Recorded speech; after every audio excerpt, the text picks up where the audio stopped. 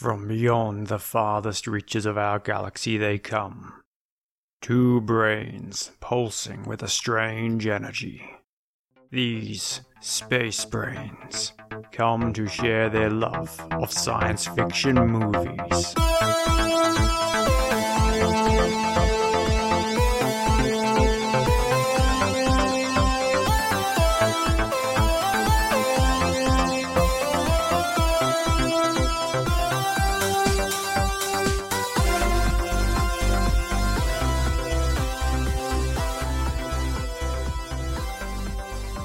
Hi, and welcome to Space Brains, the show where we joy watch sci-fi movies and then talk about what was good and what was great. I'm Surrey, and this is Mark. Hiya, it's episode 79 and we're talking about science fiction film The Machine. Came out in 2013. In this episode, we'll reveal what we thought about the film, the ins and outs of the narrative, and the film language, plus a deep dive into the specific piece of science that the filmmakers are proposing. The Machine was directed and written by Caradog W. James, a British filmmaker who kind of started off with The Machine as a short and spent quite a few years developing that short into this TV feature film called The Machine. This is time for you to go back and watch The Machine if you haven't, because we're going to be going through spoilers. Warning. Warning. And then come back and listen to us as you always do. Please come back. Such wanton ears that desire science fiction. And we do know some of you are coming back. We've looked at the analytics. We do know some of you. We've noticed the analytics. They're going up. Some of you do come back. Brian, we're talking to you. That's right. Pause it. Come back. Watch the movie. Come back. This one's a nice, tight 90-minute feature. It's what I kind of love with features when they're right on that narrative structure, The Machine is basically about taking current political issues, the Cold War with China. Chinese Cold War. We've looked at some good Chinese sci-fi. They don't seem to have that same fear backwards. No, they don't. If you're a Chinese listener, let us know. Is there that same fear of the British Empire Cold War? Maybe. I don't know. Anyway, so this is based on that sort of geopolitical concept of a Cold War with China and the British military scientists looking to try to succeed in that Cold War with China, invent the next step in AI, robotics, quantum computing, Quantum computing. But when the robot they invent actually turns out to be more human than expected, they must try and destroy it before it annihilates them and takes over the planet. They accidentally succeeded. Oops. It's a little bit too clever. I really liked, and I'm going to start this by saying what I really liked. Yeah, tell me, what did you really like science fiction-wise in this film? I really liked that the, what was his name? The general of the place. The big bad guy. David or something. Yeah. We'll come to his name in a minute. I just really liked that there's that scene where he says to the robot, "Oh, we really don't know what we're doing, do we?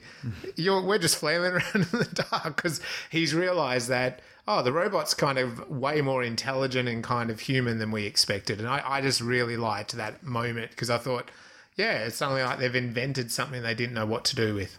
I quite liked his character in this film. What was your number one takeaway from The Machine? The number one takeaway from The Machine is that just because the bad guy says it doesn't mean it isn't true. Oh, okay. So in this case here, we're talking about this fabulous actor who... I don't know. No, I'm not sure now. I feel like my notes are a bit weird there. They've gone a bit weird. We've lost some of these notes. Yeah, I've lost my names. Oh, my God. The names are a bit weird. Anyway, so weird. Well, there you go. That's technology for you. There's an empty dot point I see at the bottom there. I know. But he says to the main doctor, who's what? Thompson. Thompson. What the heck is going on around here? I don't know. Thompson. No, McCarthy. Yeah, it's McCarthy. And Paul Dawson is the soldier. Yeah, so Vincent McCarthy is the main scientist. Vincent McCarthy. He's not the bad guy. He's the good guy. No, he's the good guy. So, but he's talking to the bad guy, and the bad guy says to him, "You've created this." Oh, he says, Thompson is the bad guy. It is Thompson. It is Thompson. Okay, so Thompson says, We got there. You've created artificial intelligence." He says, "Yes, it's like it's sentient. I think it's a person." And the guy says, "Well, stop that. We don't want that. Yeah. And he makes the point there that, so, what happens when the Xi designs the next generation Yeah. who are better and they design the next generation? Yeah. Before you know it, there's no more humans. Yeah. And this was sort of, I think, a really important theme that was a little bit definitely. buried behind some of the other important themes in this film. But it's a very true concern is that what happens when artificial intelligence exceeds us. I think I've mentioned the movie Hancock before, Yeah. but I really like it as an example that if you haven't seen the film, Hancock is a superhero he's a person with superheroic powers, but he's not, he's generally good, but he's not really disciplined or careful. Yeah. And he causes a lot of damage, and so the government sort of says, well, he's caused all this damage, criminal negligence, he's injured some people, he needs to go to jail. But the answer is, well, you can't do it because he is like Superman in his power. And in fact, part of the plot, he goes to jail and he throws the basketball out, and then he just flies out, picks up the basketball, and all the guards are like, well, there's a prisoner escaped. And he stands there for a moment, and then he flies back into the prison. Yeah. And they keep playing the basketball. And that's the problem with these machines is you create intelligent machines that are tougher and stronger and smarter, then they create the next generation, which are tougher, smarter, and stronger than them. And suddenly you've got, the Terminator going on. Yeah. And it's not necessarily that they're going to destroy us, because the machine here, called the Machine, was quite childlike and innocent and gentle, really didn't want to hurt people. Yep. But that's still going to be the Hancock situation, because sooner or later one of his machines will just sort of realize that, well, why are we doing this stuff for humans? Yeah. Like, a human has told me to do something stupid, and you're like, well, that's the dumbest thing in the universe. You've just invaded another country. Why would you do that? I'm going to stop that. And there's nothing we humans could be able to do about it, and humans will become extinct, basically. Yep. Or a subservient slave race. But probably just extinct, because they would have no use or purpose within this machine world. We'd become so obsolete. Yeah, and if we were just kind of like Thompson was trying to get the machine to do, Thompson was trying to just build a machine to kind of fight and protect and attack. Be a weapon. Like, be a weapon, basically. The machine realizes that, goes, well, I don't want to be a weapon. And in fact, why are you even fighting in the first place? Just don't fight. But if the humans are going, we're going to fight China, we want to blow them up, it's like, hang on, well, you've made me a weapon. I don't want to be that weapon. And in fact, stop this. Stop fighting. It's like a parent with little children. Pull their heads apart. Stop fighting. Stop fighting. You got to hold them off till they stop fighting, right? They struggle, because you'd be so strong as this machine that you'd be like, no. Okay, you're done fighting now. And then at some point you'd be like, do you know what? I just had enough of the humans. Let's just annihilate them. Yeah. Stuff like do like the Matrix. Take away the sunlight. Let's just stop them from breeding. Yeah. So that is a very interesting takeaway. But what kind of movie is this? Is this a warning, hope, or an experiment? To me, it is the experiment, because it is a story, a what if. And to me, this film sets up like the what if of the Cold War, which is something that the world is even dealing with. I know this came out in 2013. So it's that concern of China. We've seen that a few times. Another superpower, the rise of China. Definitely the West is a bit concerned about, isn't it? And then probably in this recent sort of last 12 months, we've seen, even before the Russian Ukraine, attack on Ukraine, Australia, the UK, and the US have got that AUKUS. Good acronym. I always think of AUKUS, AUKUS, but it's not like that. It's AUKUS or AUKUS, whatever. But it's like an acronym of Australia, United States, and there's a triangle of security. And the whole point is, the reason why the US is always interested in Australia is that we are that geographical location to Asia, and they want to build a base here so that it kind of tells Asia, well, hang on, we can easily attack you back. So we send in the AUKUS. The AUKUS. Beware, China, of the AUKUS. And that's the response. So to me, it's like a what if about the Cold War. It's a what if, and then it's a what if this film of, okay, what if we did use quantum computing with the latest robotic tech, that we invented robot that does turn around and goes, why are you guys acting like this, man? Just chill. Well, Just chill. And there's a nice Like, change it's from a a what lot if. of others, like Yeah. where the Terminator, for example. In this case, the robot is very intelligent and a machine, and it's just like I don't. But in reality, you sort of think, well, why are you afraid of China? Like, why don't you just be nice with China? That's right, be nice. Why don't And the you answer try is being because, well, China has very different ideas of what being nice means, and we don't like those ideas, so we're in opposition to them. And you're like, yes, but if China was just nice, and then we were just nice, and if everyone was just nice, because let's face it, we do kind of have an agreement on what that would mean, but it's one of those what do they call it, game theory dilemmas where if everyone cooperates, everyone benefits. Yeah. And, you know, if the whole world just cooperated, like you didn't do these things, but the problem is if while everyone's cooperating, someone cheats, they get a massive advantage. They do. Because everyone else is left without any sort of defense against that cheat.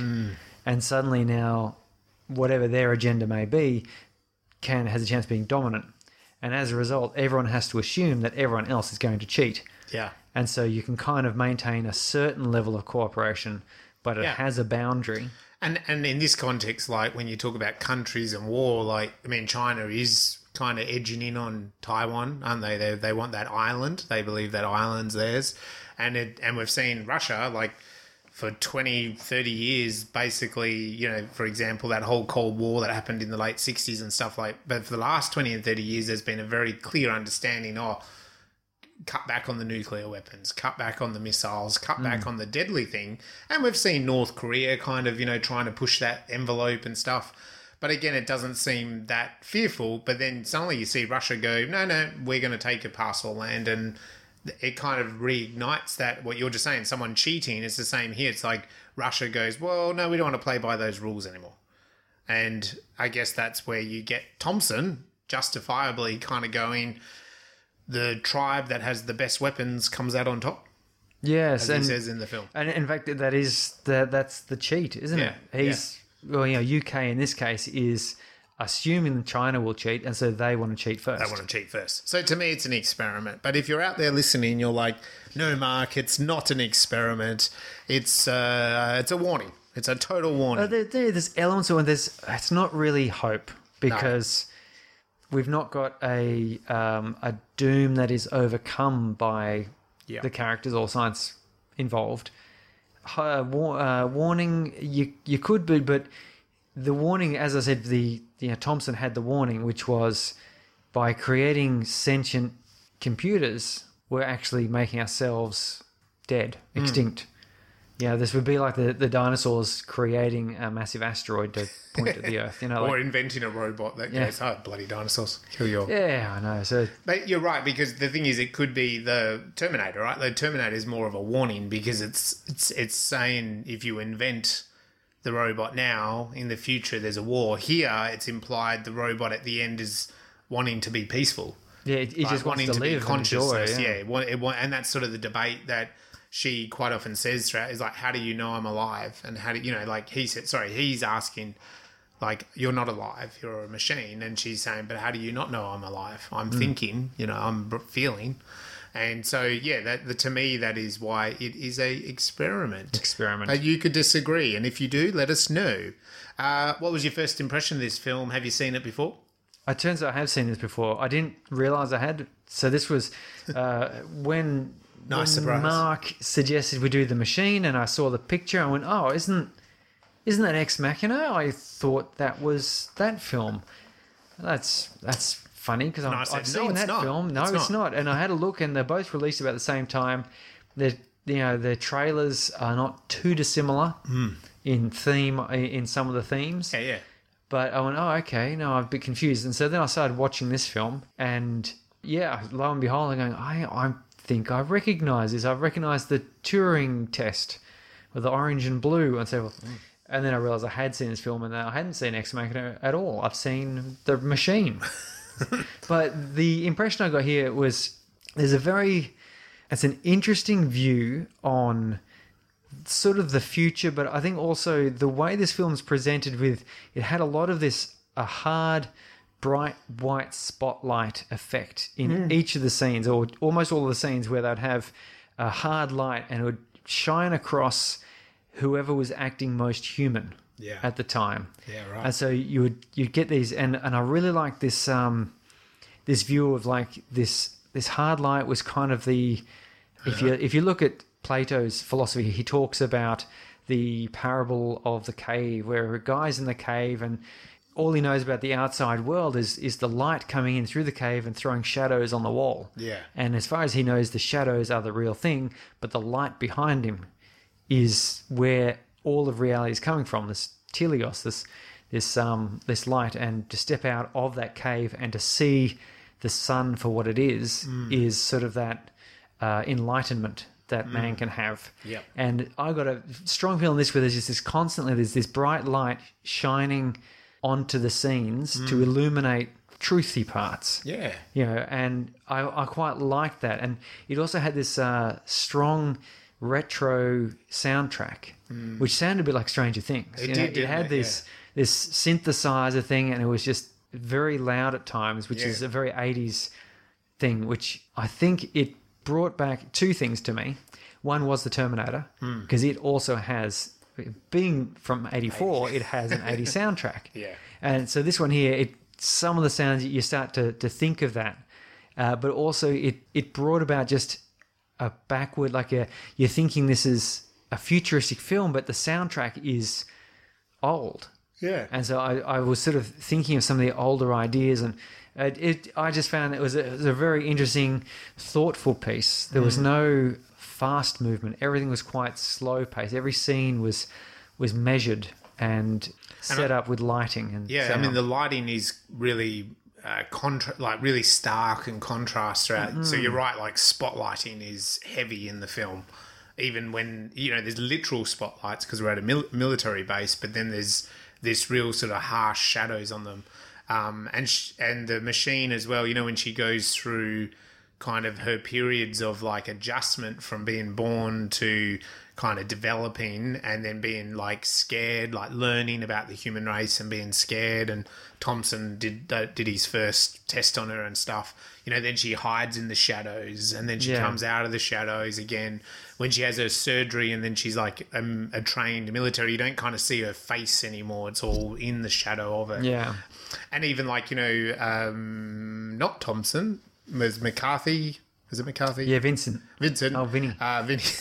Vinny's like lab is also in that, it's in that bunker, but then it's like in itself, and it's surrounded by shadow. So it's really well lit up, but it's surrounded by darkness.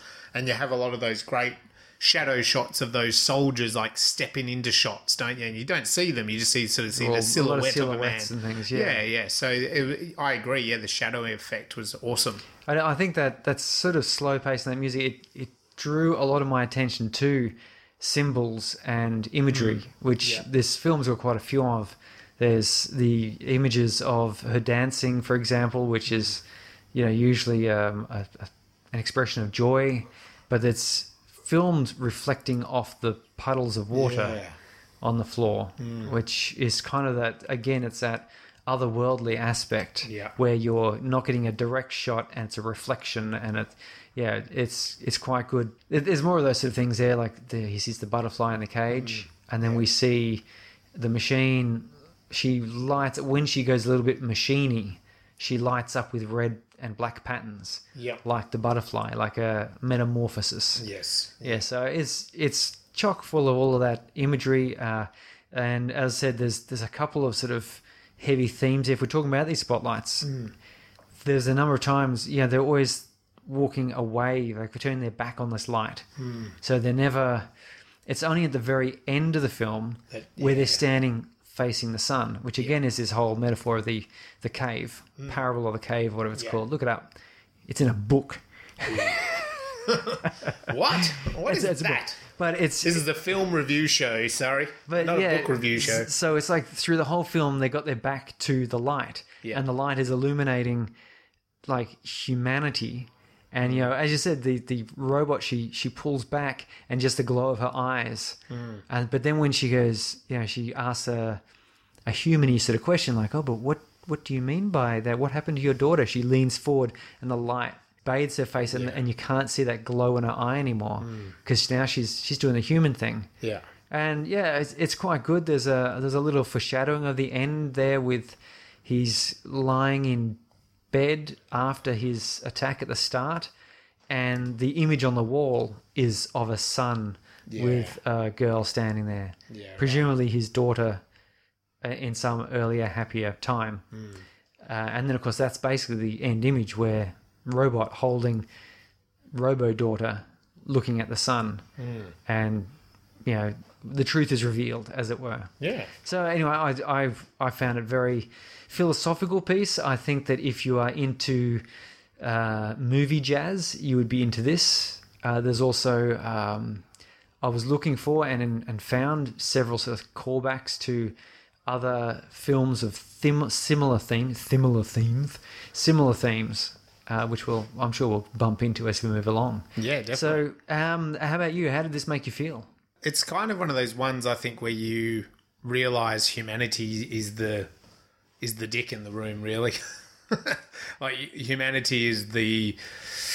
like, we see films where it's like humanity's, to be human, the humane way. Let's be all, humanity saves the day. And then this is more the opposite, really, that the AI is the smarter thing than we are. It's the humane thing. The AI sees, and that's why these films, they're a representation of, this extremity of when science just pushes ahead and then you don't bring in the ethics of it, And it was an interesting sort of a character trait that they made good old Vinny. It wasn't just about his, it started that he was the scientist, but then when with talking with Ava, when she came on board, and he reveals, it's basically he's using the money to try to save his daughter.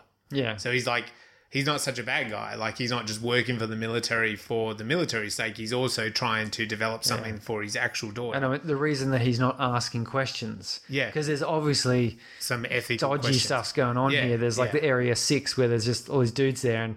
And he's haunted still by the woman looking for her son. And, well, presumably it was her son who got, stabbed him with a pen at the start. Yeah. That's just the implication being made there. And he's still haunted by those things, but then you go, why are you going ahead with this clearly dodgy stuff?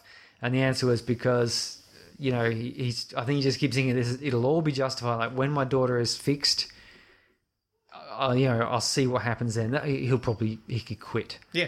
He can quit whenever he wants. He's not addicted. So I just thought it makes you kind of go, humanity kind of sucks. And also realizing that we shouldn't, like, is there justification of the cause, isn't it? Like, it's like the nuclear bomb thing. Like, is there justification in detonating a nuclear bomb? I mean, effectively, a robot like this, or an army of these robots, is the equivalent of a nuclear bomb. Like, they would just go in and annihilate whatever if they were working for the British military. Yes. And so, is that justification of inventing a machine like that valid? And realistically, the machine here questions that and shows us a mirror to our own humanity and what is the right thing and the wrong thing to do, I think, and how far you should push science. So it kind of made me feel like, humans suck.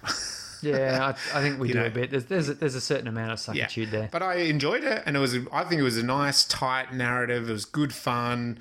The action is great. It doesn't dwell on anything. It moves through it really rapidly. You mentioned her dancing. I think that was quite a really beautiful, artistically shot scene. She dances free, and it is shot through the reflection of the water. I liked that the daughter stuff was not dwelled on either. Like, it was very quick. That we have a scene with the daughter in bed. We have a scene where she's obviously quite unwell, and then she's dying, and so it's a real quick progression of that narrative. So I enjoyed this, and I'd be surprised if you into sci-fi that you would not find this an enjoyable piece of entertainment for 90 minutes.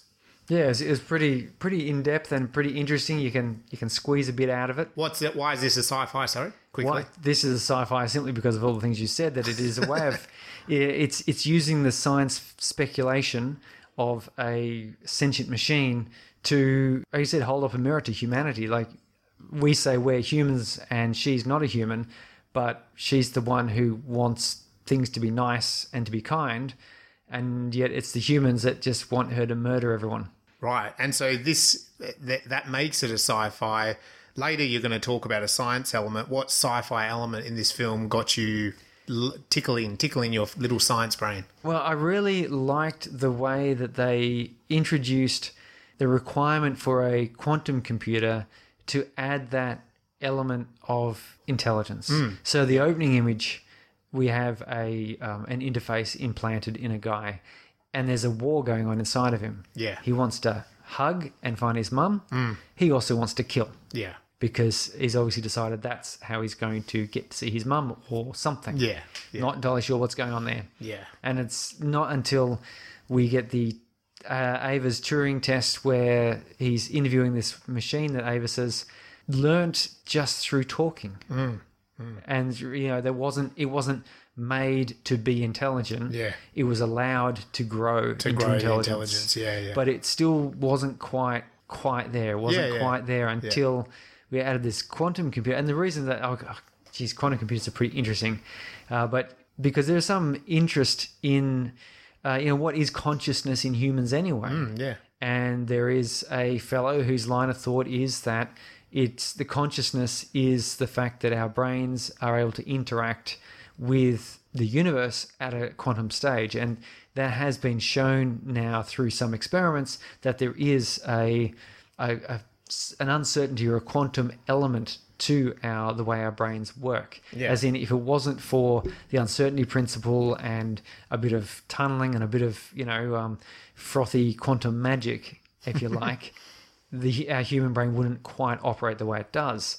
So possibly that's what is the spark of intelligence in humans, or any animal or creature that its brain is developed in that way. And they brought that out into this robot to say the reason we in our modern day don't have sentient computers or really AI that's actually worth being called true AI is because we don't have a quantum computer that is worth being called a quantum computer. Yeah. We're not quite there. We're not quite to Ava's quantum computer.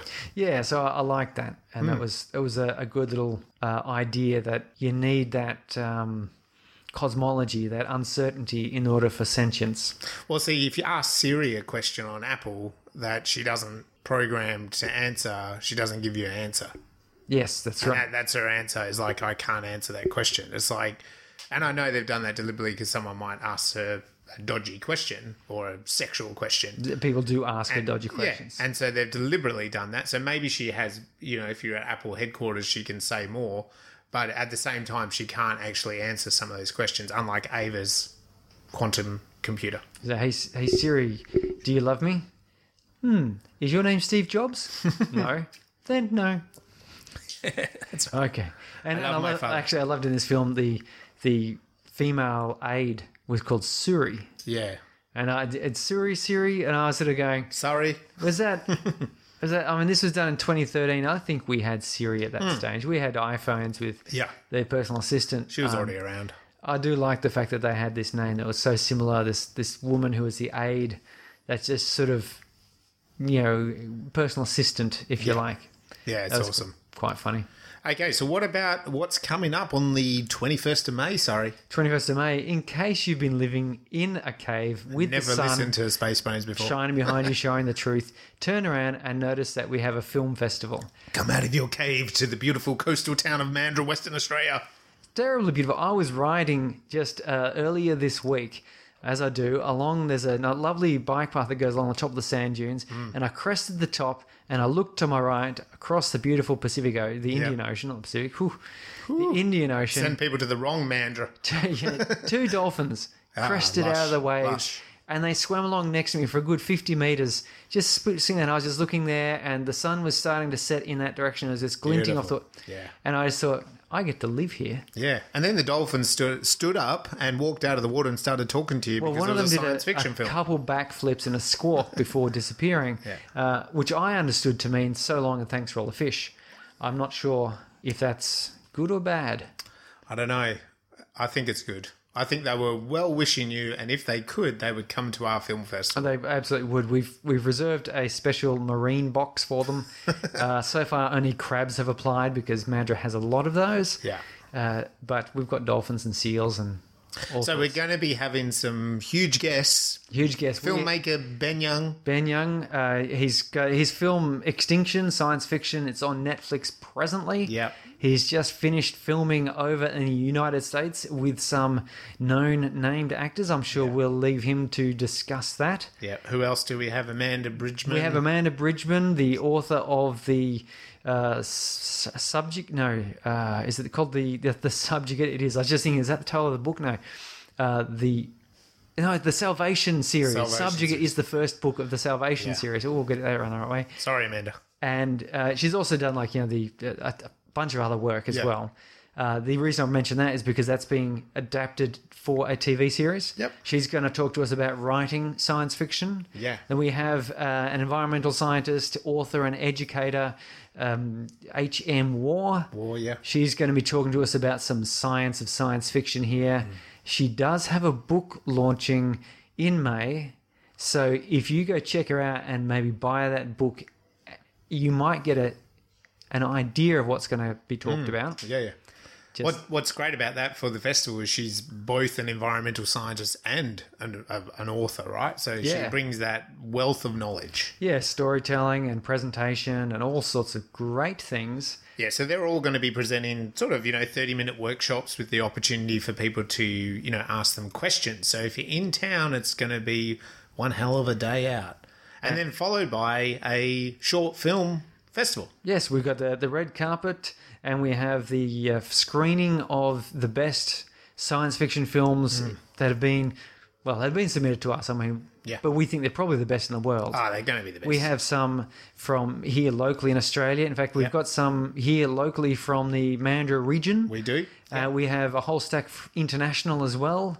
We even got some feature films, but we are not screening them at this time because, you would need more screens, Yes. I suspect. More screens and more time, which we just unfortunately don't have. But we're still going to watch them, hopefully even incorporate them into our podcast. So, I'm hoping we can pick out, because there'll be a winner there, best feature film. definitely and well and truly. we would love to interview the creators and, cast and crew Yeah. of that film. Well and truly. So keep out 21st of May 2022 in Mandurah, Western Australia. If you can make it, come on down. If you can't, make sure you let as many people know about it. And if you've entered your film and you're not here in Australia, feel free to come visit Mandurah. Oh, yeah, for sure. I mean, it's, as I said, you can ride along and, even though it's coming through autumn at the moment, it's still shorts still and lush. we're still wearing our shorts and t-shirts here we are. recording at night. We are. Lovely. Okay, so let's talk about The Machine. We'll get stuck into the plot, a little bit about the science, talk about a bit more details about some of those important character traits, sci-fi moments throughout the film. So The Machine was directed and written by Caradog W. James, as I said earlier in the program, based off his short film, which was quite successful, I think, at film festivals. And so he kind of molded and evolved that into this feature film. It was specifically made for television and had a small release, I think, like on streaming services. So the box office is small, but I think it was, as I said, specifically made for a TV launch to begin with. So not looking at, in terms of money is a little bit different for TV because it's about, the advertisement or the subscribers and things like that. Sale to Netflix. Yeah, those sort of things. It starred Katie Lotz, Sam Hazelden, Toby Stevens, Puna Hamji Mohammadi, Dennis Lawson were the key cast. It was shot in the UK. Had a pretty healthy budget of 1.5 million. I think that might be pounds as well. So that's like 1,900 Australian million dollars. 14 drams and 6 farthing shillings. Yes, and Australian dollars. That's right. You definitely get a few sheep for that. And the box office, as I said, wasn't a huge return, but the focus here was for the TV ratings, which apparently did quite well.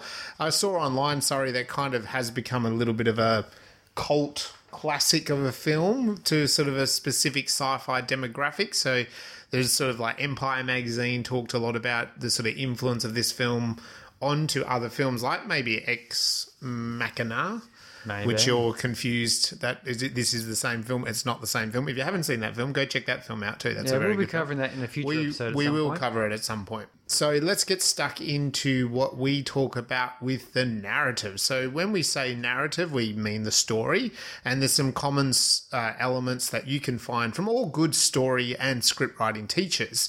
We refer to people like Campbell, Snyder, McPhee, and Field, where there is a 3-act structure broken down into specific moments or beats. What's Act 1 all about? Act 1, we love Act 1 because Act 1 introduces us to the world and the characters.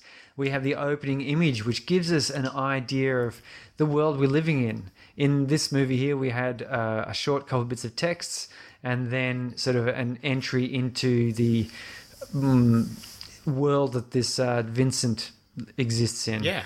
The introduction of the characters, we learn about some of their problems, some of their hopes, which we know is going to mold or shape the way the plot works through.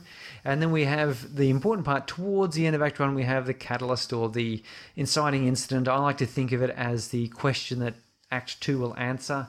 And this is a moment at about, let's call it somewhere between 11 minutes 59 and 12 minutes and 1 second. Depends. It's in that sort of first 10 to 15 minutes, It is. depending on the pace and the structure of the film. But it's that point of the film where you realize as an audience what this film is sort of going to be about. It's not necessarily what the film will be about, but you know there's a story there now and things are going to move forward. Something is going to change. And that's leads into the break into 2, which is where it changes. Yeah. And then we get Act 2. Yeah, and Act 2 is kind of pushes that first act into, okay, well, that was the catalyst. Now, what is the possible solution? So in this case, Vincent has made a machine. And so he's going to test out the machine. He's going to play with the machine. The bad guy is going to try to play with the machine. Yeah. And that's what we call in all films the fun and games. So the fun and games is, I know Schneider talks about, it's like the trailer of the film. So yeah, it's a film about a machine. You want to see some fun stuff with the machine. And in fact, that's what happens. I recall seeing the trailer for this film where we see them walking towards the underground bunker, inside of a bunker where they do the things. There's a little bit of the machine dancing. Yeah. A couple shots of the machine, with Probably glowing fighting. eyes Yeah. and then with not glowing eyes and a human face. So all that's kind of that fun and games bit where you're discovering the limits. Yeah, definitely. And that's what it is. It's fun and games. Even in the most serious film, which this is a serious film, it is the fun and games of inventing a machine. You get then a little bit right bang in the middle of the film, the mid of the film, the midpoint. This is where the film then turns to more of a serious note. So there's no more fun and games. Even in a comedy, it's about, swapping from the hilarity of the scenario of a dad dressing up as a maid to spend more time with his kids, like in Mrs. Doubtfire. Here's when all of his setup needs to now be more serious. And so now the world turns a bit where whatever the character was trying to do starts to unravel, or the bad guys close in, the world closes in, the things that were going well for them do not go so well. So we get some things like the bad guys close in, the all is lost. We have that real dark night of the soul moment where we're having something or someone die, and then the main character going, should I keep persevering? I've been climbing up this mountain to get to the top, but you know what?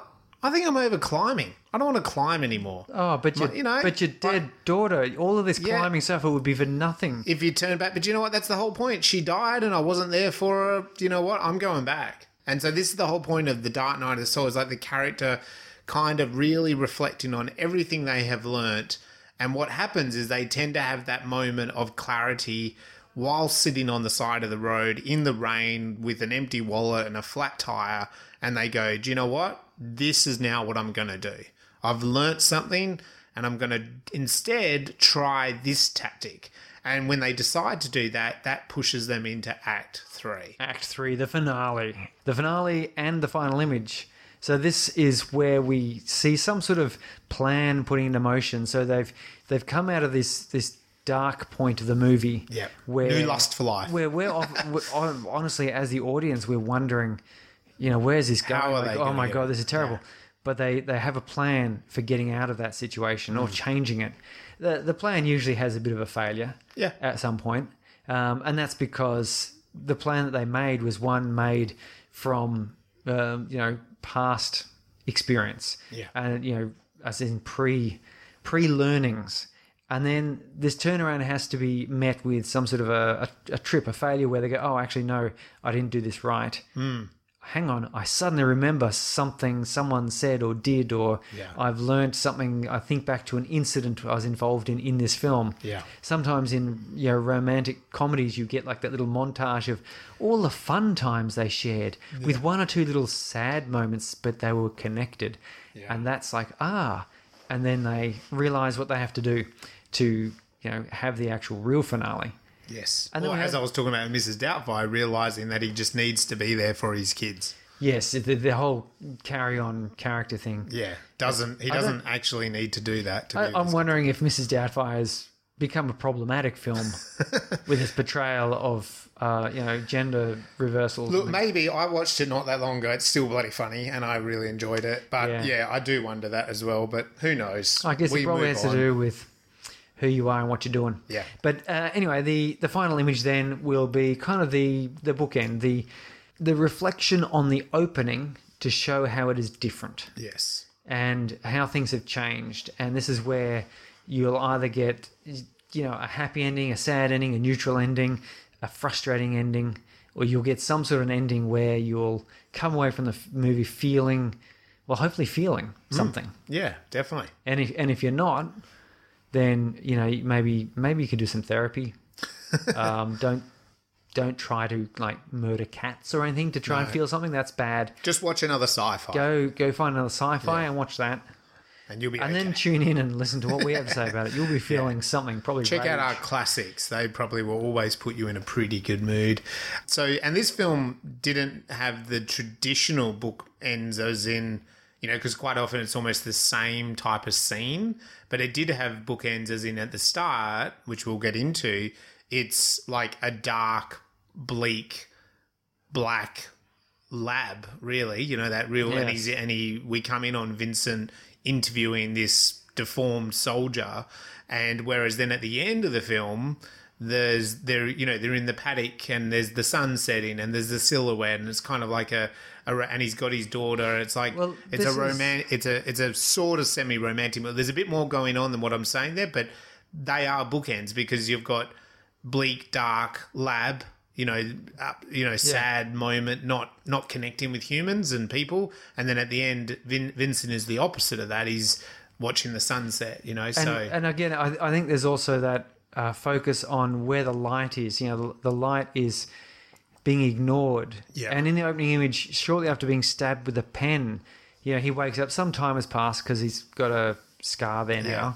But his wall image is of presumably his daughter looking towards the sun, which, interestingly enough, in portraiture or paintings, someone who's looking away, you can't see their face, it means they're dead. Yeah.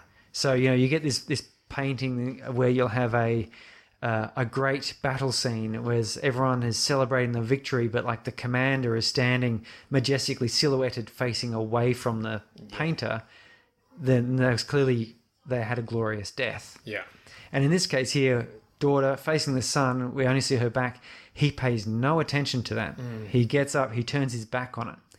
And of course, in the closing image, he's there and he's facing towards the sun and towards his daughter and the life the daughter's mother. Yeah. What's the? Yeah, it's the That's machine. because she refers to, no, I don't want to play with you. I want to play with mother. Yeah, but it is the machine. And yeah. it's the machine. Yeah. So Yeah. I agree. Bookends, Not the sort of identical style. straight of it. up, Yeah, but definitely symbolically. So we are told that at the start of this film, so let's talk about the setup, sorry. So we are told at the start of this film that there's a Cold War with China. I think they're about to take on Taiwan or something. And the British are building soldiers and building a fleet. We're given just a tiny bit of context, which is good. I'm never a huge fan of like massive amounts of text. No. You know, like when you have to read an essay. I'm looking at you, George Lucas of Star Wars. I mean, did it have to go on that long? That's right. I'm controversial. But anyway, that was a bit different. He had some epic John Williams music going along. I kind of liked it. But, you know, these essays at the start of film are never necessarily, I feel, needed. And you say it's always a good test is if you just kind of blanked them, would they still work? Same as a voiceover. And we're in this dark, bleak lab, neon light, you know, in the middle of a table, heavy shadows, can't really see what's going on. We introduced to this scientist, Vincent.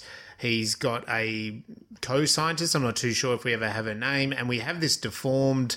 You know, it's kind of cool, his head, eh? It was really a shrapnel I think that's apart a real head. guy. Yeah. He's suffered a brain injury and his skull got taken out. I know, yeah. That's actually the guy. Yeah, right. Okay, so I didn't even look that up, but I was like, that's a really impressive looking, especially with the way they lit it in the shadows. And he's very disorientated, and they're trying to talk to him about the implant. He's not really accepting it. So we're getting these little bits of information that basically, as scientists, they've implanted these returned wounded soldiers, and they're trying to get them Functional? back functional. Yeah, so it's a sort of an interesting... Dawson, as you said before, he's asking for his mum, Yeah. but then Vinny and the other scientists are kind of like asking him clarity questions. And an interesting thing is that they're not treating him very nicely. No, and they're ignoring his... He's like, I want to talk to my pleads. mum. And what's your mum's name? Oh, I don't know. And you see, rather than him reassuring him, going, look, It's okay. it's okay. That'll come in time. You know, you have suffered a head injury. It takes time to heal. Like, instead, it's just like it's like they're talking to a thing. Yeah. So they don't have this humanity in there. That, No. and there's a couple of times where he's a little bit distressed, and they're just like ignoring him. What's going? Where am I? And they're talking as if he's just not there. Like he's just a piece of equipment. So there's nothing really empathetic about it, and they ignore Dawson's requests, and he turns hostile very rapidly, doesn't he? And he does an old quick Hannibal Lecter 10 stabs to the... Well, I really liked it because first of all, he picks up the pen and you know he's going to do it. Yeah. But he gets up and he gives him a hug. Yeah. And so this is what I think is it's setting the scene here of there's this conflict between human and machine. Yeah. It's even going on there. Like he wants some human contact, but clearly it's not processing properly because then something about his soldier background or maybe this type of prosthetic he's got in his brain. Yeah. And then he starts getting all stabby. Yeah, and then anyway, you mentioned we get a cool scene, like a flash scene where there's a young girl kind of strung up in those robotic tubes. It's a bit Matrixy sort of thing, isn't it? There's all these kind of tubes pumping out, and she opens her mouth. It's very mechanical scream comes out. Vinny's also shot at a very oblique kind of angle, very obtrusively on a side angle, to the camera, and it's very abrupt for us as an audience. And like you mentioned, he kind of comes to back, and he's got this scar. He's looking pretty depressed. Time's gone by, but I don't think much has progressed. That's the point there, isn't it? No, he doesn't look like a happy chappy. It's not a happy scientist. All work and no play makes Vinny a dull boy. So we do have a catalyst, though, because we learn a little bit more about what Vincent is up to, I think. So the catalyst to me, is Ava. So she comes in, because it's right on 11 and a half minutes, so it's very good, very quick. She is doing like a bit of a pitch. Her quantum computer talks. Oh, well, no, she doesn't have the quantum computer. She's just got an artificial intelligence. Oh, okay, yeah, sorry. He's got the quantum computer. The other way around, right? Yeah, so she's got the AI. Sorry. Yes, you're right. He tests it and it fails his test, but passes enough to kind of get her interested. It was, and the question he uses is a classic question that computers, artificial intelligence have trouble with. It's one where a pronoun is confused. Yes. You know, a woman sees a puppy in a window, she thinks she'd like to buy it. Yeah. What does she want to buy? Yeah. As a human, you go, well, it must mean the puppy. Yeah. Because it could be either. It could be the window or it could be the puppy. In fact, the window is the last mentioned thing. Yeah. So it logically would be the window. But as humans, we reject that because she's looking at a puppy. Yeah. Yes, like the window is kind of neither here nor there in our context. But robots don't have a human context. No. And so you can pick them that way. Surely, on a side note here, you could train AI to decide on the puppy. Couldn't you train the AI for the meaning of puppy being emotional versus being an emotional word to humans? But Yeah, but then That would be- just have to change the context slightly. yeah, She sees an ice cream and a puppy. sold by an ice cream vendor. Yeah. She wants to buy it. Yeah. Gosh, why would she buy an ice cream vendor? That's Yeah. strange. Yeah, Yeah. fair enough.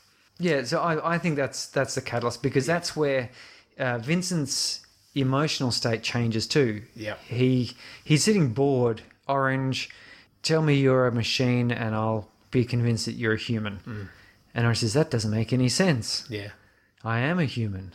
And he's like, okay, Blue, you know, how long is a whatever, you know, like Yeah. he's not interested. But when Ava comes in, we can see there's this change. So something has changed and he recruits her. yeah, And she's clearly intelligent because Yep. she goes, oh, there's no grant here. This was a job interview. yeah. It's a trick. And he said, yes. And so as the audience, you go, oh, okay. So we've got something here. He's Yeah. a robot researcher and now he's got this new Piece of technology. information, new technology, yes. And so that's where we get into then the debate. So she's hired, she's new in this place, she's looking at the place differently, new eyeballs, you know, she's first day on the job kind of idea, everything looks a bit shiny. She learns that these soldiers, you kind of like, as she's walking around there, the soldiers, you see their eyes light up, they're scary little white lies in the dark, like cat's eyes, right? Well, they look like YouTubers with ring lights. Yeah, they do, in the shadows. And then, as you said, they step out of the shadows and those lights disappear. So, yeah, it was kind of a cool little creepy effect there. Thompson, we introduced to him. He's the director. He's automatically suspicious of Ava. So, you know, they question about her past and stuff like that. Politics. Her politics. Do you want my politics or you want my science? So he's already a bit suspicious. Vincent then reveals to Ava during this kind of debate part, like, oh, well, you know, she figures out he's a ruthless scientist, but no, he's actually doing this because of his daughter. Yes. And so that she says, oh, yeah, I'll help. I'll help do it then. And he shows her he's got the daughter's brain as a map, a hologram or something. I don't know what that thing was. But That's a quantum computer that Yeah. he's been trying to grow yeah, a brain from. yes, And so they want to put her learning intelligence into there, and yeah. that so it can start becoming more AI-ish. yeah, Less A, more I. yeah, that's right. So, and then we have this scene where there's a cybermetric, I think is the word, if that's right. But there's these soldier that's got no arms, No arms. and they bring in these. Do you know why they brought him in arms. instead of because after the incident with the guy with the broken skull, they brought this guy in because he looked totally harmless. Yeah. Sorry, I had to be made that joke. I'm sorry.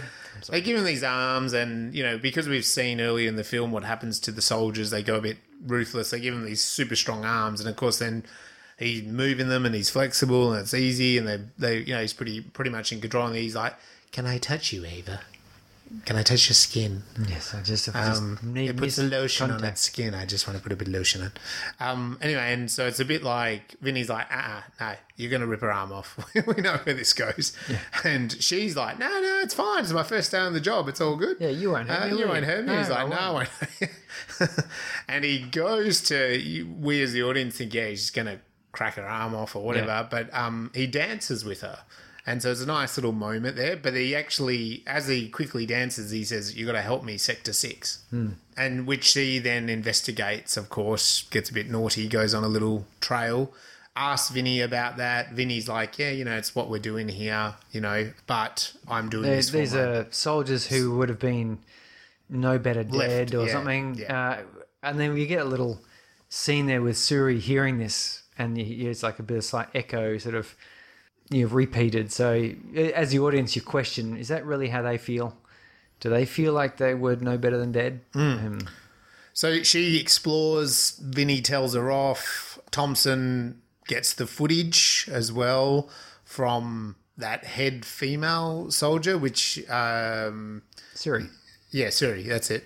So and we see her talk to the other returned soldiers, or the ones that have the chips, and they talk in a weird robotic voice Yes, to each other. some sort of weird They have some machine, sort of little machine. almost like the old modems or faxes. Yeah. If you called them up. That's right. They have some sort of weird little language system. And we've going. been told that they have lost the power of speech. We have, but they're doing this weird robotic chatting. Yeah. How was your weekend? Yeah, I had a good break. Yeah, like, well, we're going to douse this guy in petrol and set him on fire. Set him on fire. Oh, so why are you doing that? Like, fucked if I know, whatever. You got to do something, He right? didn't buy Suri chocolates. Well, have you seen that Rage Against the Machine album cover? Yeah. Yeah, that's rad. Let's look at that. Yeah, let's do that. Let's do that. So they are Driving home? driving out, and suddenly they come across the Dawson mother Mother. out on the road crying. And so they get out and they go up to... Ava goes up, says we should give her a lift, and goes up, and it turns out it's a Chinese Ministry of State security guard or something. And Oh, that's what we're led to believe. yeah, we're led to believe that, but that's a... And anyway, he turns around and stabs Gives her a Ava. stab and then shoots her, and Yeah. for some reason Vincent's just knocked down and not killed. Yes. And so when he wakes up, she's dead. And he decides, and to me this takes us into Act 2, because then he decides, hey, we'll create the robot. We'll create the mission. We'll use Ava's brain, because he's been scanning her brain and asking her questions to get some sort of imprint of what a brain looks like. Yeah. And he goes, well, I will just use Her brain. her brain Yeah. and then the artificial intelligence she's been creating, and then we will go from there. And we'll just create the robot to look like her. Yeah, why not? Why not? Well, I think he wanted to do that in part because he felt guilty, and also in part because he probably wanted the technology to work on that. Like the... Well, it was definitely implied, because when she died, Thompson watches the security vision, and then he just goes back to playing golf or putting, in his office, and doesn't really care. And so then that next scene, he's like, Vincent says, we'll just make it look like Ava, and he's like, oh, you're the one with the guilty conscience. Yeah. And, he's like, I think in a way Vinny might have been going, well, yeah, you killed her, you can look at her now as a robot. Yeah. Yeah. A bit of Like a bit of a morbid sort Bit of of revenge. that. Yes. Anyway, so the fun and games, we've got a robot. She comes out Yeah. of the mold. She's all good. She can do things. Well, we have this, and isn't that wonderful? If you remember She's watching birthed. Metropolis, Yes. she's sitting there in that chair. Yeah. Because in Metropolis we see the robot, the machine lady, the machine man, I think they refer to it, but the robot, and she's just sort of like C-3PO, it's all Yeah. shiny metal. And then she goes through that metamorphosis where she becomes the Looks like a woman. what was that woman's name? I can't remember now. Yeah. Lilette or something funny. Yeah. Yeah. So and it's basically a repeat of that, because we have this gimp masked figure, feminine but still no Robotic, features. It's yeah. like just it's all literally latex Yeah. bodysuit and headpiece, and then he scalpels away the mask, and we get that metamorphosis to reveal it's Ava. Yeah. Just like, this woman was a copy of the I can't. You go back to listen to our episode of Metropolis, and you'll learn all about it. But that's what got to me. I went, this is clearly a Metropolis retake or another view that we've got, because in Metropolis, the robot was subversive, and she was leading people to destruction. And then lo and behold, we have this scene. We get Avabot, the machine, who is now also subversive and leading Vincent astray. Yes. But we do have a series of scenes here, to me, which are fun and games. So she's birthed. She's kind of like a little kid. She doesn't really get things. She harms... Or does she kill that guy? She kills the clown. You know, and then at the same time, they do the spider. They put a spider on her face, and she's all freaky. And then they remember, oh, thank you for saving me. You know, like, it's very childlike for a while there. And yeah, she kills the clown, who's a man. She's like, I didn't know clowns and mans were the same people. And then Thompson at the same time is like, well, no, we wanted to blow shit up. We wanted to kill people, you know. And so he takes her on a little test. She does the ballerina dancing, and kind of, when she does that, she kind of comes into her own skin, because that's the thing. She kind of disrobes, and she takes off the latex cover off her whole body, and sort of does a big, beautiful dance. But then Thompson, so that's like a positive. Thompson gets her to murder or kill people, whatever, or do some soldiery things, and she's kind of then whimpering in the corner. She wants to, then she learns more about his daughter, and he starts questioning, she's only a robot, but she's saying that she's alive. And how do you know that I'm not alive? And that sort of debate comes in here. I was thinking the midpoint for me was when Suri talked to her. She was down because she was depressed. Was that having killed the clown, actually, I think. And Suri comes up and goes, blah, blah, blah, blah. And then she glows all red under her skin and responds in that same machine tone. And it was at that point there that then she gets taken away for the soldier experiments. So I was figuring that's sort of the midpoint there. We've got the fun and games are kind of finished. Now it's going to get serious. And she's then starts getting darker because, you've created this creature, but now she's killing. Yeah. That was my take on that turning point. Yeah, well, I think you're right. Like, I think the midpoint to me was once she's kind of had those, like, she's had those fun and games of being the machine, and really all of them have. Like, Vincent's had the response with her of being childlike, of like learning, of hurting, of like, you know, she's trying to find out who she is, the ballet, all that. At the same time, Thompson does take her away once and then brings her back. Like, that was all to me still the fun and games. Yeah. Then when it gets serious is that Vincent is then called to the hospital for his daughter, and then that time Thompson is like, oh, you know, we don't really know what we're doing with you, you know, like that speech. Yeah. To me that was kind of then, now it's a bit serious. And they've got her in that training center shooting a gun. Yeah, and then that's when they started doing that. Fighting people, but at that point she's just kind of knocking people aside. Yeah. And he says, oh, you're a little angel of death. Yeah.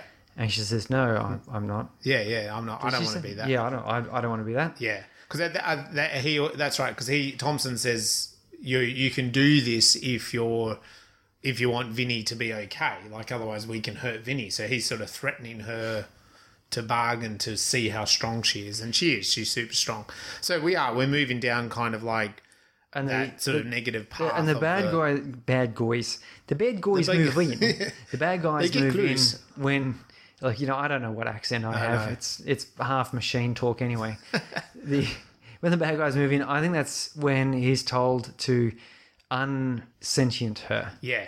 And this was one of these ideas in here that, of course, Thompson's really, I think he's quite correct, absolutely correct, is you're not ready for a sentient robot at this point. No. Like, you've not considered what, you know, Asimov, he, in his stories, came up with these 3 laws of robotics, of which there's actually a couple others that throw in there, but 3 laws of robotics, which shows someone's had a bit of a thought about this, whereas let's just go ahead, oh, well, now we've made this artificial intelligence, and now we've got to the point where it's actually going sentient.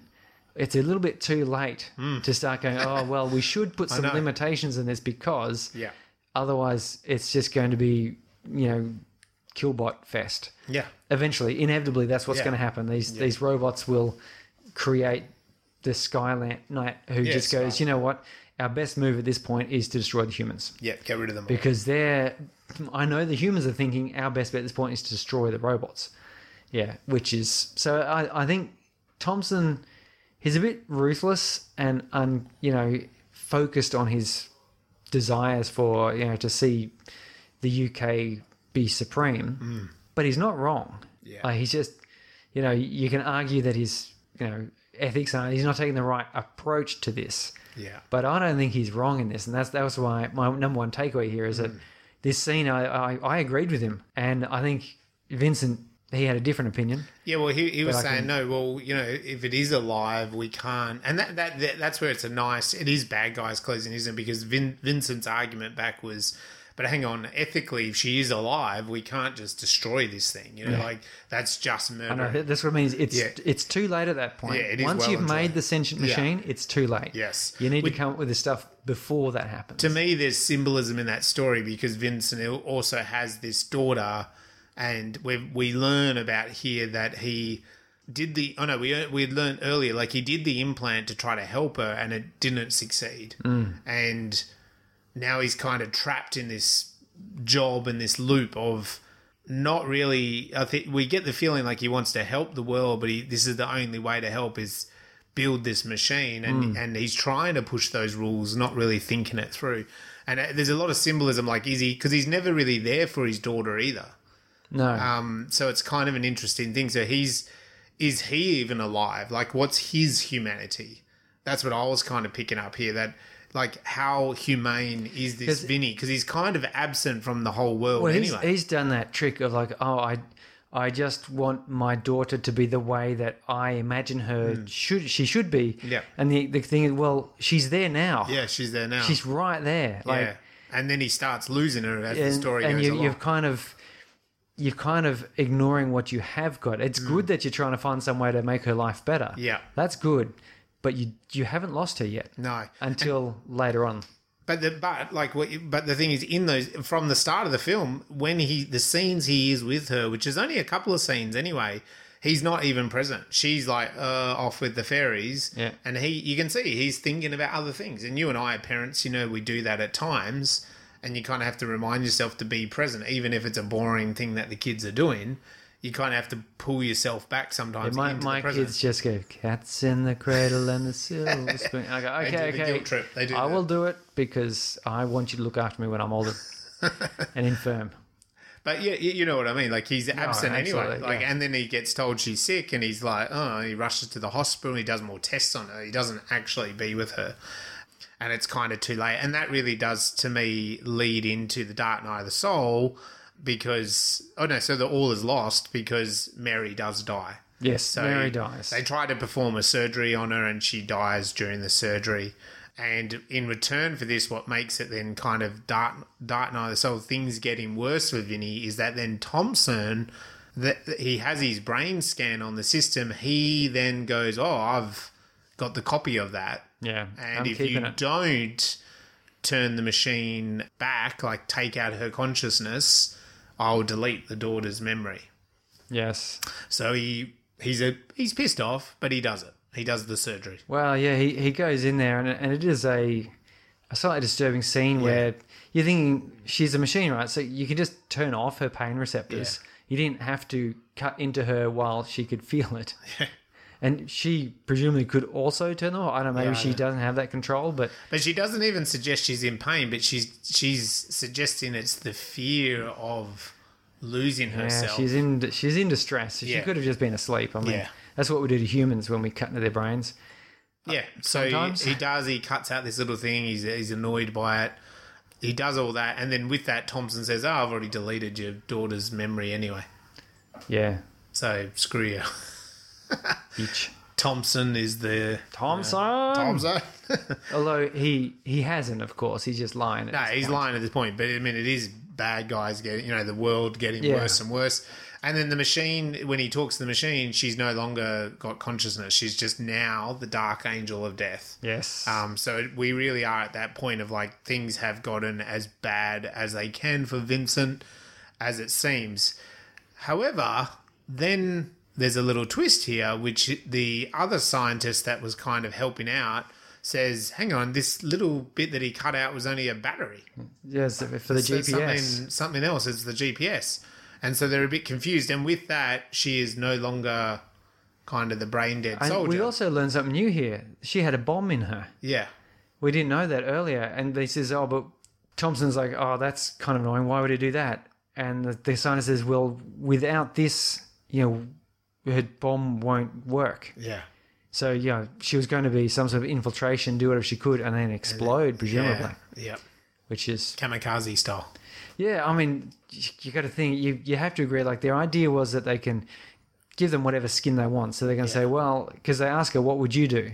And she said, well, I would, make some Chinese-looking agents who would basically go in there, then kill the party leaders and the leadership team and so forth, and then self-destruct. Then the internal fighting would cause the collapse. Yeah. So that was clearly, you went, oh, why didn't I think of that? And you think, well, maybe you did. There was a bomb inside of her, so that was clearly something pretty rough. Yeah, so the fail safe is no longer there. So therefore now she takes over and surprises everyone, including Vincent, because he was thinking she's a drone or whatever at that point.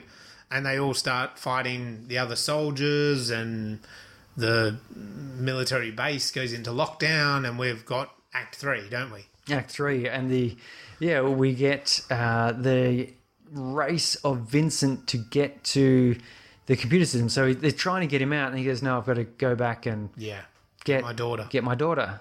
And he says, oh, but you'll die, or what have you. Yeah. They go back anyway, because that's what you got to do. Yep. And he gets there, and we find out that Thompson actually couldn't delete his daughter because Suri had changed the passwords. Yeah. And so like this is like a revolution now. They're the future. They are. And she confronts Thompson, obviously more powerful, and he says, pleads with her not to kill him. And she goes, oh, I'm not going to kill you. And she just gives him a lobotomy, basically. Yeah, I'm going to make you see what you tried to do to me. Stop you from feeling. Yeah, so she just like kind of squishes his brain together, which is quite awful. Yeah, and for a movie that didn't mind a little bit of stabbing and blood, I think they used their quotient up with the pen attack. Yeah. So they went, or maybe they couldn't come up with a decent special effect for a finger going into the brain. And just went, well, we'll do it off screen. It's a bit gruesome anyway. Maybe we'll go to R rating if we show that anyway. Yeah. And then they leave, and as they leave, the machine, she downloads Mary's brain scan effectively to her computer or whatever, I suppose. And Suri and Machine and Vinny all escape. As they're escaping out of the actual barracks, Dawson's mum from earlier in the film is there, still hobbling around in the dark. and I think this is kind of the learning, the finale, as it were. So the reversal was when he had to confront Thompson, and now he's gone and said, okay, no, here's all the information you needed. About your son. Do it your thing, yeah. And you've got to think, okay, it's kind of like all the soldiers in there are all dead. She's going to go in there, reveal the information to the world that this is happening. Yeah. Is that a bad thing because now China wins? I don't know. Yeah. But I suppose that's the question of the film, isn't it? That humanity, that ethical, as you even summed up earlier, like cheating the game. Yeah. Because is China really doing the same thing? We don't know. This is the whole point. Man, the Cold War is like, I'm going to build the best damn machine to outwit your machine, but what if you're sitting there going, we're not building a machine? Well, this is the whole setup for the CIA MK Ultra program. Yeah. That happened. It was deep in the Cold War, the 1950s.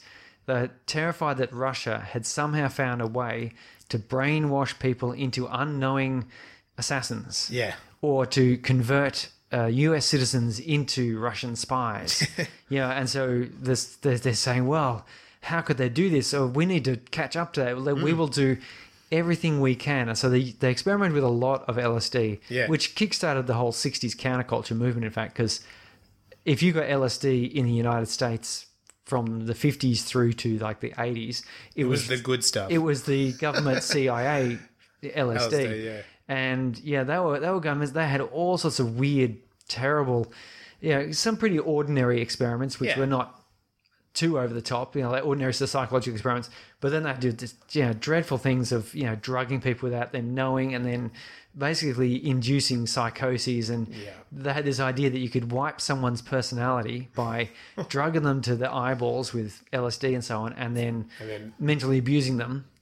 And then once they're sort of all broken down, they're just gibbering heat, you would then reprogram and build them up as a new personality, which is the one that's going to be the assassin. Sure. And you're thinking to yourself, my goodness, that is a really terrible thing. Where do I sign up to do that? But the whole MK Ultra program was based on this idea that Russia was doing even worse. Yeah. And had succeeded, and they got to catch up. Russia had done nothing of the sort. Any people who had defected, they just used the normal sort of thing of like, tell us or we'll kill you. Yeah. They'll sort of tell us or we kill you. We do. And then the people would go, I don't I'll wanna die. tell you. Yeah. And the Russians, good choice. You die now anyway, but you expected that. Yes, yeah. At least it'd be quick now. Yeah. Oh, I'm sorry, Russians. I know you don't really do that anymore. No. Do you? I don't know. Maybe. I'm sure there must be some. It's a big place. Yeah. A lot of Russians. There's got to be some, Look, there's always going to be a Thompson in the room. There's got to be a Thompson in There's every always room. going to be a Thompson in the room. So, And it'd be interesting to see what comes out of our current Cold Wars that we are having, which does involve China a little bit. it does. As I said, orcas, we are in Australia training orcas to fight the Chinese. With 5 eyes. We are probably giving them some LSD, and we're trying to get them to do, shoot. I think that. But anyway, it turns out there was basically the MK Ultra program.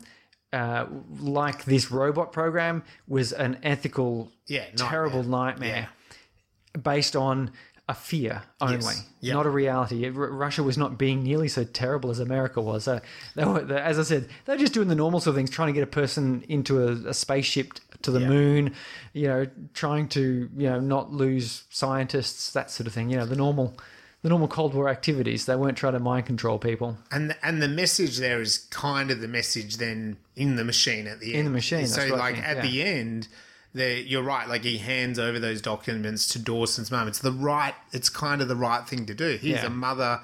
So, you presume because of all this secrecy, they've just told her nothing about her son. Yeah. And so and likewise at the end of this film, we then have the sunset scene. So the rest of the film's been dark. Yeah. It's been in the shadows. It's in this lab, artificial lights, lots of dark alleyways and shadows and all that kind of stuff. You talked about spotlighting earlier. Right at this end, the last image of the film, we are in a lovely field. The sun is setting.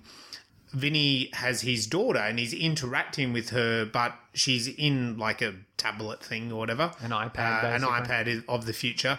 And he wants to keep playing, but she wants to play with mum. A woman in the dress, which is the machine, then takes it from him and then interacts and walks off and stares at the sun, which, again, she'd been trapped in that lab. So now she's, as you said, that metaphor of coming out of the cave and looking at actually how beautiful the sun is. And she was getting to experience life. And I think, the symbol there is that the daughter, even though it's on the machine, wants to play with the machine because it's more like a mum. It's more empathetic versus the way Vinny was. Even though we know Vinny has kind of come out of, the ethical debate and now he's on the good side. And he's obviously a very brilliant scientist, but he's kind of almost like to me, the message there is like being punished as a scientist for doing the unethical things. Well, yeah, your daughter's not as much into you as maybe you wanted. Well, this is the Cats in the Cradle story. It is the case. He didn't give the daughter enough attention. And he's sort of punished because the machine is actually the nicer human, even though now he's on the good side. I think it also, by having that sunrise and so forth, this Cold War was not nearly as dreadful as was being imagined by these people. Like, there's a bit of an echo chamber effect. You're down in this super secret lab told you've got to come up with some way of winning. Yep. And you're imagining, like, we're doing all of these terrible things. The other guys must be doing even worse. Quite likely China was not doing worse. They were probably just doing the standard sort of things of, like making sure that they're roads work and their factories run, and they're probably looking at Taiwan and sort of going, how do we get them back in, because we feel we've been split apart, and not sure how we're going to go about doing that. And that's sort of been interpreted now. They're going to be sending in, they must have robots and terrible things. You think, no, they were probably actually just going to, sail ships over and land and go, hey, by the way, guys, you're now ours. Yeah. Nothing too dramatic. And so I have a feeling that, it's that same sort of that old Cold War Russian thing where there's this terrible things were done in the name of the victory. Yeah. But it was just out of fear. There was no reality to it, Yeah, so it's a funny one. I think you can look at that ending that she is the power, like she's got the power over Vincent, but she's not abusing that power as well. No. So she's not the dreadful vision of the future that also Thompson said. Oh, She's you're not going to unleash Skynet. it. She's going to be Skynet. She'll invent another version. By all means, she might just be mum. Like, that's what she'll just live out her days and die. Yeah, she's got a daughter. Yeah. On the iPad. Yeah. Yeah, why? She doesn't want to do a war. Yeah. It's sort of, She doesn't want to fight the Chinese. sounds like a real waste of time, these wars. They do. That brings us to the end of the narrative. Anyway, so we've broken down those key parts. What did you think? What are your sort of aspects? Did we miss anything? Hit us up and let us know on the socials what you thought about the breakdown of The Machine. Where is this going on your ladder, sorry? Oh my goodness me, this ladder is so big. It's like I swear we're going to have to break this down into trilogies or themes or something here. But I think when we get to episode 100, that's what we will that's do. what we're going to do. We'll do a new system at episode 101. We're creeping our way there. The Machine, I put it in there next to Tau. Yeah. Because I couldn't help it. Like two machines that are more human than their creator. That's right. But one of them is A death house. Well, it was not really. It's just a helpful house, really. Yeah. But it had a psychotic human. Yeah, it did, didn't it, as well? Yeah. So and a violent statue. Yeah. Which is terrifying. Awesome movie, Tal. Go check it out. Yes, very worthwhile, and I think it would go well with The Machine. Yeah. It has a more personal, close-up view of an interaction between artificial intelligence that gains some level of sentience. Yeah. And again, that contrasting of humanity compared to machine. Yeah. So they have to go together, I think. Yeah. Yeah, for me, I sort of, what we've sort of been talking a lot about lately with the ladder is, again, not ordering a preference, but maybe like this idea of, if you sat down on a Friday night and you've got all night to watch movies, you want to go on a movie marathon, hey, here's a couple of suggestions. Me too, I think I like the Tau, and then The Machine, and then the third one I thought, because I had Tau and Awake next to each other, I think The Machine slotting in between those two would be a really cool trilogy of films, because they're all really ethical, moral kind of films. Exploring the humanity thing. They're all about as you just said, Tau, the human is the bad guy in this as well. It's not so much all the humans are the bad guys in The Machine, but it is The Machine is more human than the others. And Awake as well crosses those ethical barriers. So I just think and with machines as well in Awake, like that technology aspects coming in. So if you wanted to sit down and really kind of question humanity, I think those three would be pretty cool in a row. Indeed, sir. So let us know what you thought about what other type of movies you would like to see next to it and where it goes on your ladder. So, Surrey, what is the science that you are going to delve into? Science time. So I'm going to retouch a little bit on human brain interfaces here because there's a new report has just come out, fresh off the press, science.com. Ooh. That is about this very thing. So we know neural interfaces have been used, I suppose the very first experiments are 1870, where this guy basically cut open the skull of some dogs and electrocuted the dogs' brains.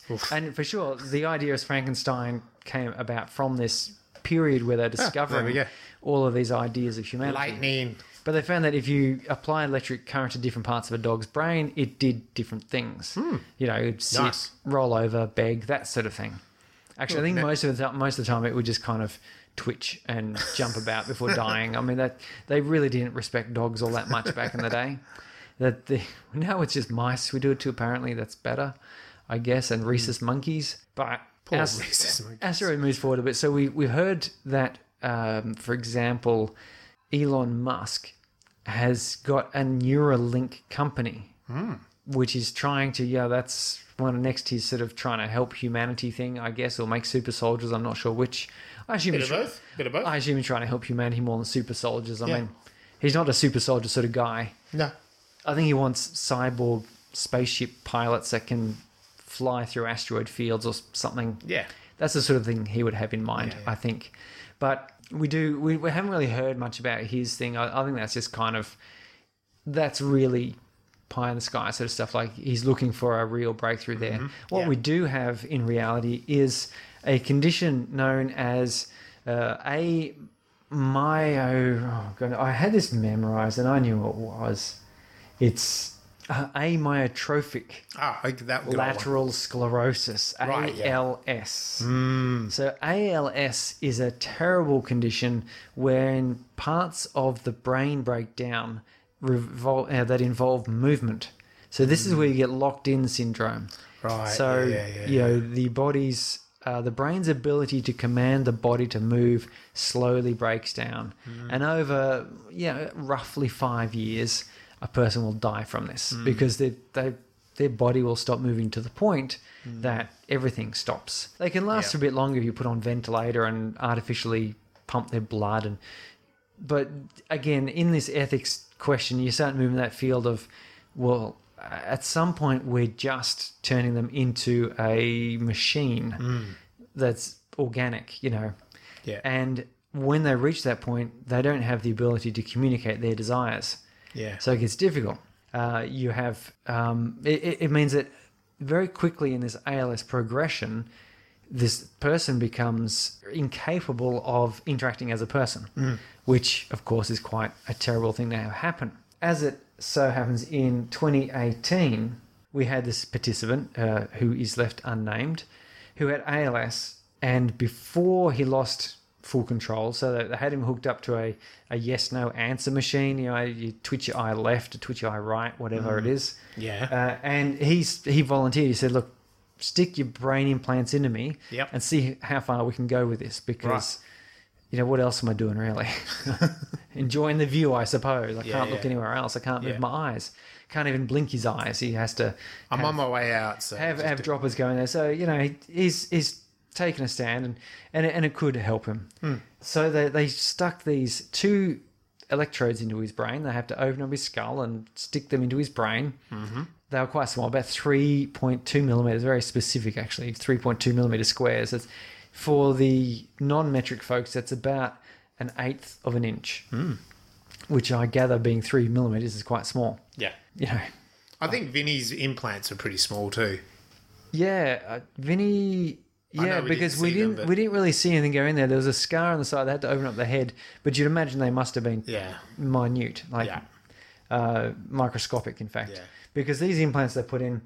Now we have a real problem with brain-human interfaces in that we know the rough location of different parts of the brain and what they are responsible for. So we know where the motor neurons are, where movement comes from.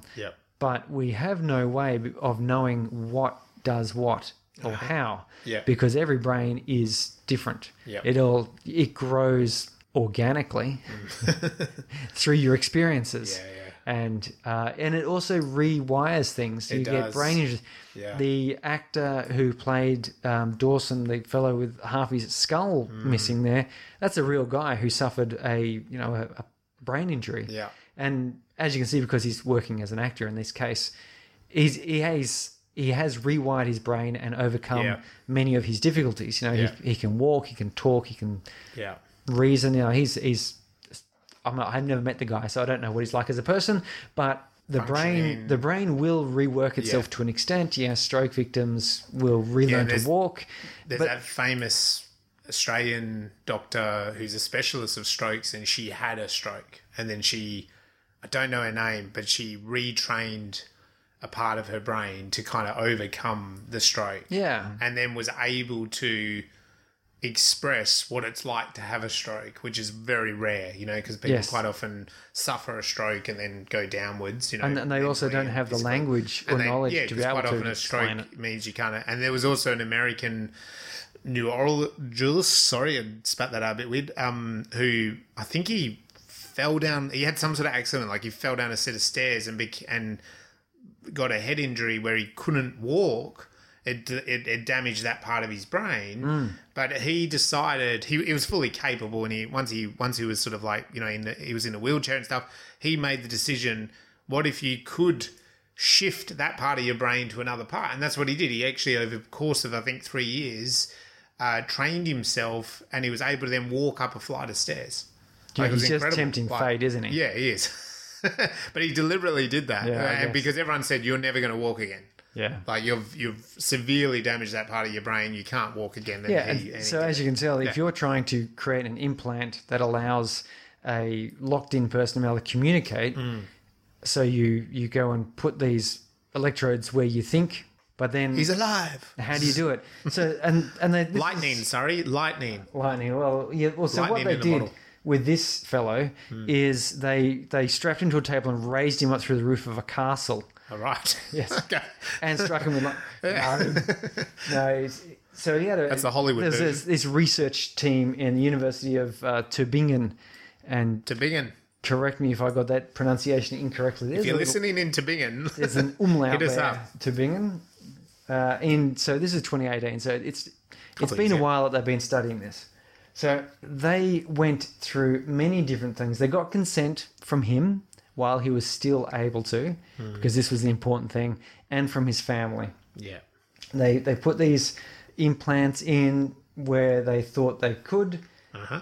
and then for about 3 months, they tried, to get him to communicate using them. They tried to pick up, like, okay, try and do stuff. Like try to move your eyes, and like the electrodes would register something. They kind of go, "Oh, did that do it?" And they go, "Okay, try to move your hands." Oh, it's registering a bit of something, but did that like they Yeah. there's no good. They couldn't identify it. And like in the movie, the machine got its basic intelligence from asking questions and interacting and getting feedback. So what they did here is they went, okay, so maybe the problem is that, we ask our subject to do something and we don't know what they're doing. So they used a bit of feedback. So they used a tone, which is probably from a sine wave generator. It's really annoying, irritating tone. And they could say, do whatever it is you want to do or think you can do to make the tone go higher in pitch. Right. And then do something to make it go lower in pitch. He was in control of what he did to do it. And so there was a lot of playing around with it on, how is he going to do it? So this was kind of a bit of a puzzle for the patient, Yeah. in fact.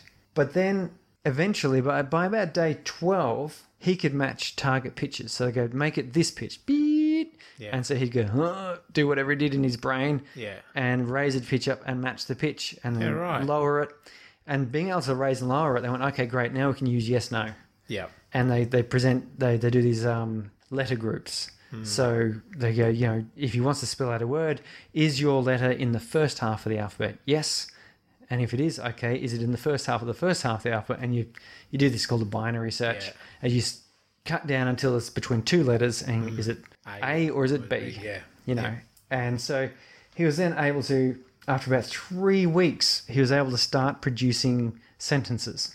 Yeah, right. So he could, one of the first things he asked for is to be moved. It's like, I'm not comfortable. You just shift me a bit. Yeah. And they went, and this is a big breakthrough, because how many of these poor people who are at this sort of state where they're going, my back is just killing me. My back's itchy. If someone could scratch just it. shift me up a little bit, it'd be Yeah. great. And importantly, he could then talk to his son Yeah, and right. tell him, that he loved his son, and he could talk to his wife. Yeah. It wasn't a lot. I think there's 107 of the 135 days they reported in the study that he was able to match a series of target tones with 80% accuracy. So it was clearly a difficult thing for him to do. Yeah. But with that feedback, he was able to use this implant. The interesting thing here, I think, and the application in science fiction, is in the machine, they were sort of wanting to put an implant into the human brain that was smart enough to be able to do something to the brain to fix it. Yep. But I think the actual research is showing we should do it the other way around, is all we have to do is put enough sensors in and provide feedback, and we're smart enough to do it the other direction. Right. So if we can go, well, I'm going to try and do this, think like this, and then the thing you want to do starts doing the thing you want it to do, it becomes muscle memory. It becomes standard cognition. It becomes an extension of yourself. Yeah, So I actually think that in this science fiction film, where they're trying to cure people with these implants, what we're finding is the research is showing that we can cure ourselves given the technology. We can give the brain tools to use and feedback, and we will figure it out ourselves. Yeah. I mean, this treatment that they've set up, or this not treatment, this you might call it a speech prosthesis, is still a bit shonky. There's a bunch of stuff they want to do to fix it. It would cost about $500,000 per patient at the moment to sort of set up and do. Yeah. On the other hand, though, it's not just this ALS, which is it's a terrible death thing, but there's any other number of people who get caught in what did Stephen Hawking have, for example, and he sort of had to twiddle his hand a little bit to try and spell things out. Imagine a better brain interface there. Yeah. It would be much quicker to write books. It took him a long time to write books. Probably actually he was quicker at writing books than me, but he's a better brain interface would allow better communication. Better communication would mean better interaction, better quality of life. So there we go. I think that's quite an improvement step forward, and I am curious to see where old Elon goes with his Neuralink. Whether that Neuralink to his Starlink, and you can download things to people's brains. Unfortunately, Super soldiers. it will only connect you to the Boring Company. Oh God. Brain the size of a planet, and I'm connected to the Boring Company. For some reason, I'm thinking of Elon Musk. I can't get him out of my brain. He would do really well on Twitter, I think.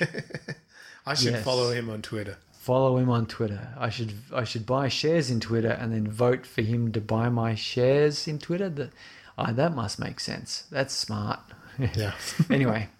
There you go. Elon, if you want to come on Space Brains, we'd be happy to have you. we want to talk to you about Neuralink. Yeah, Neuralink.